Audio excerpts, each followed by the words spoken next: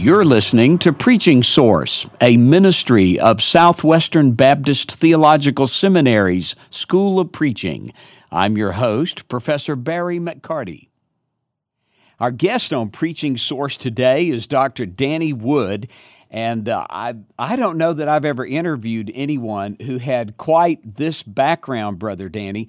He's our chapel speaker at Southwestern Seminary today, and he comes to us as the pastor of Shades Mountain Baptist Church in Birmingham, Alabama. Now, here's what's different.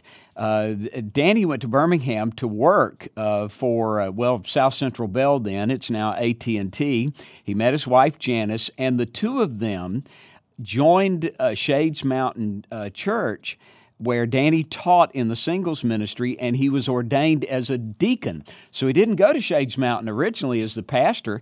He was a layman and a deacon. While there, he accepted the call to the ministry in 1984, came to Southwestern Seminary. He went on to become the pastor of First Baptist Church in Ruston, Louisiana. In 1997, Shades Mountain called him back there to be their pastor, and he's also completed a D-Min from Beeson Divinity School. He's had a great ministry there. They've planted 15 churches internationally and 31 churches in North America.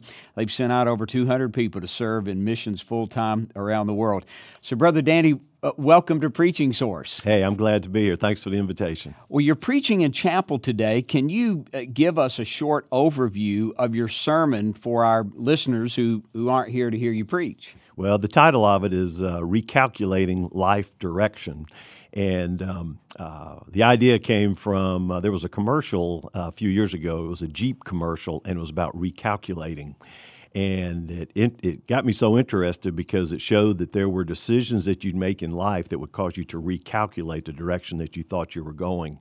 And once I saw that, I said, well, that's a lot like the Christian life, to where we begin to head in one direction and then obstacles come in our way that we have nothing to do with that cause us to have to recalculate. And sometimes we make our own decisions and we cause a recalculate.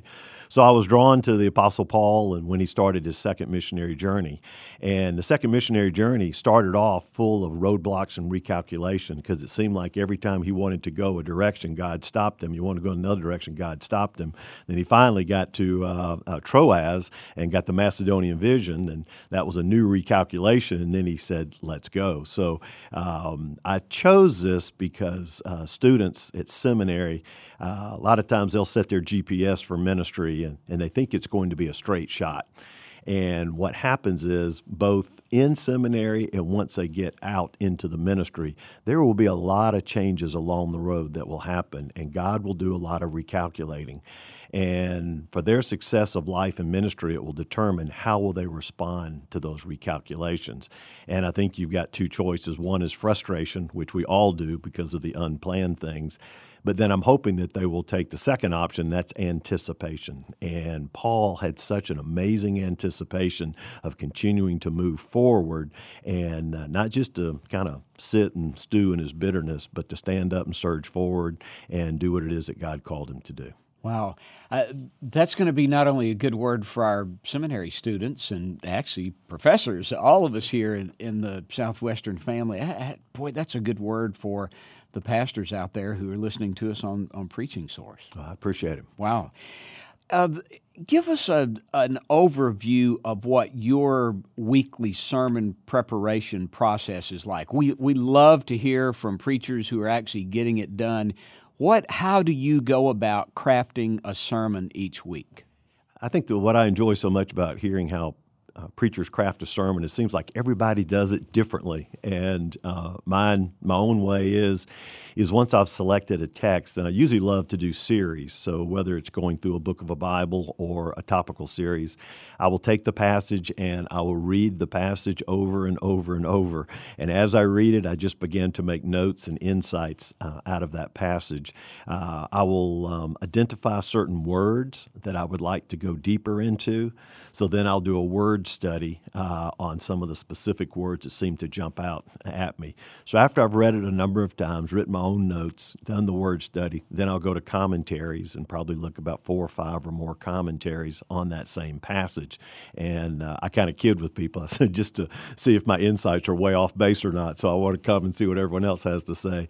I put that together, and Barry, usually what I'll do is I will take that and just type it all up. It's like my own research document. And after I've typed that up, I look for that central theme out of that passage. And oftentimes, once you have your central theme, some of the points begin to jump out from all the research that you do. But just the way I work is after I've typed that out, I've looked at it, I let it absorb a little bit, and then I walk away from it. And I'm a long-distance runner. I've run a number of marathons, and so that means you're in training. And so what I'll do is I'll go out on a long run, and over those long runs, and maybe 10, 12 miles, whatever, I just think through everything that I've studied. And kind of getting the fresh air and getting your eyes off the paper allows you to begin to see things clearly and maybe even sometimes see things a little bit differently.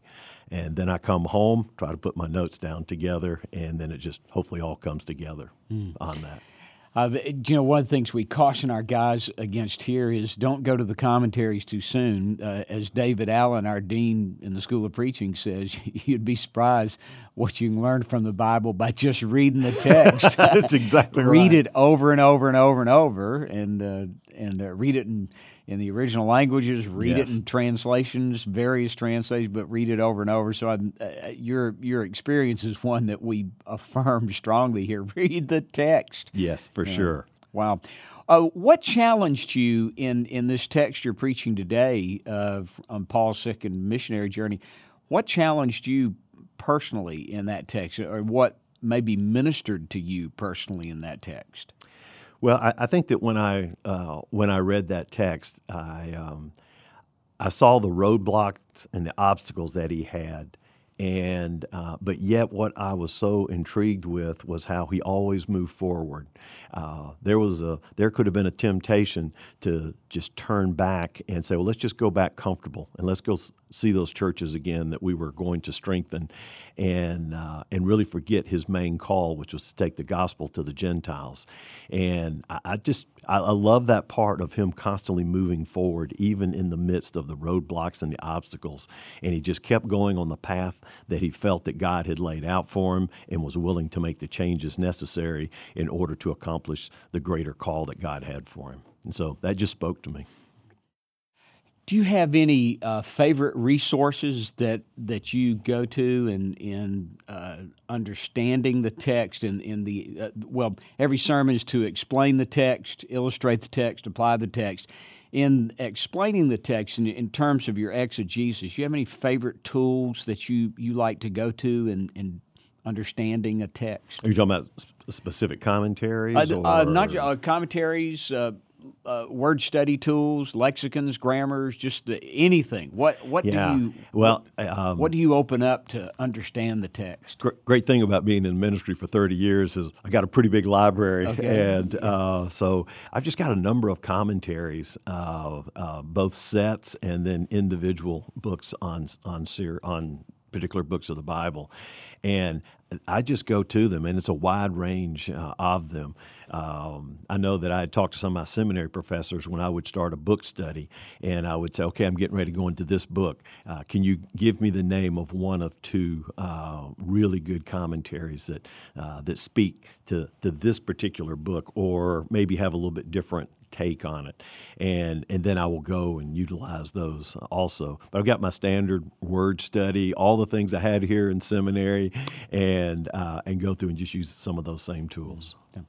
Are your resources all in hard copy, or do you use any of the like Logos or Accordance or one of the Bible programs? Yeah, it's both. There's a PC Bible study program, and then there's also the hard copy. I know the computer part is easier, but I know there's something about me. I love to just kind of go back to a book, and I'll open it up and read through it on there. So I kind of a combination on both. Do you ever surprise yourself with notes you made in your books? Yes. In previous years? Very much so. I'll look over there. Sometimes I'll marvel. and then other times I'll say, what was I thinking? Well, that is one of the advantages. I'm a real advocate of the Bible research programs, but that's one of the advantages of a hard copy library. Exactly right. So, all right, what about illustration and application? Where do you go for illustration? Where do you go for application? Yeah, I think that a lot of that is just in daily life, trying to keep your eyes and ears open on just what happens in life. Also, just reading, and whether it be reading books that are outside of ministry books, and then just also reading periodicals and just keeping up with current events on what's going on. But the best illustrations a lot of times are just in life, just your observation as to what you see and what you feel like your people are going through, and find those life experiences and be able to share that. Wow. I'm hearing you say to read widely and live observantly. Would that? That's great. That's about as good as you can say it. Yes. Well, that's what you were telling us today. So, today you're preaching this sermon for a seminary audience. What would you change up if preaching this before your own congregation, non-seminarian? Yeah, well, it is interesting because I preached this message with our people. Okay. It was a part of a series, Recalculating, and I look back over those notes with that. And the main differences on that would be I probably would talk a little bit more detail about the detours that can come, everything from divorce, prodigal children, bankruptcy, loss of career, loss of jobs, some of these things that hit people as they're just walking through life. And then when you get hit on that through life, all of a sudden there's that recalculating, and you have to figure out, okay, I've got to go a different path. How am I going to do that? And it was really great, some of the comments I got, and a number of our people began to use this language, recalculating, and someone would send me an email, and they would just give me their life story, and they said, I just had a recalculating moment, and would talk about some of the things they went through. So, but still the application would be the same. You really have two options. You can sit and stew in your bitterness and frustration, or else you can stand and surge forward and say, okay, God, we're going to keep going and take this next direction that you've got for me. Boy, the specific crises and challenges that you mentioned in illustrating, applying this principle, I know every pastor that's listening to us has people with those same challenges in his congregation. Wow. This message will be available as part of the chapel videos for Southwestern Seminary, and so if our conversation with Danny Wood has stirred your interest, look for this. I'm not sure about the timing of our podcast and the timing of the availability of the video, but check it out on our online videos and see if you can pull up his chapel sermon and actually watch as he develops his theme. Our guest today has been Dr. Danny Wood, pastor of Shades Mountain Baptist Church in Birmingham, Alabama. Danny, thank you for making time to talk with our folks at Preaching Source. Hey, it's been my pleasure. Thank you.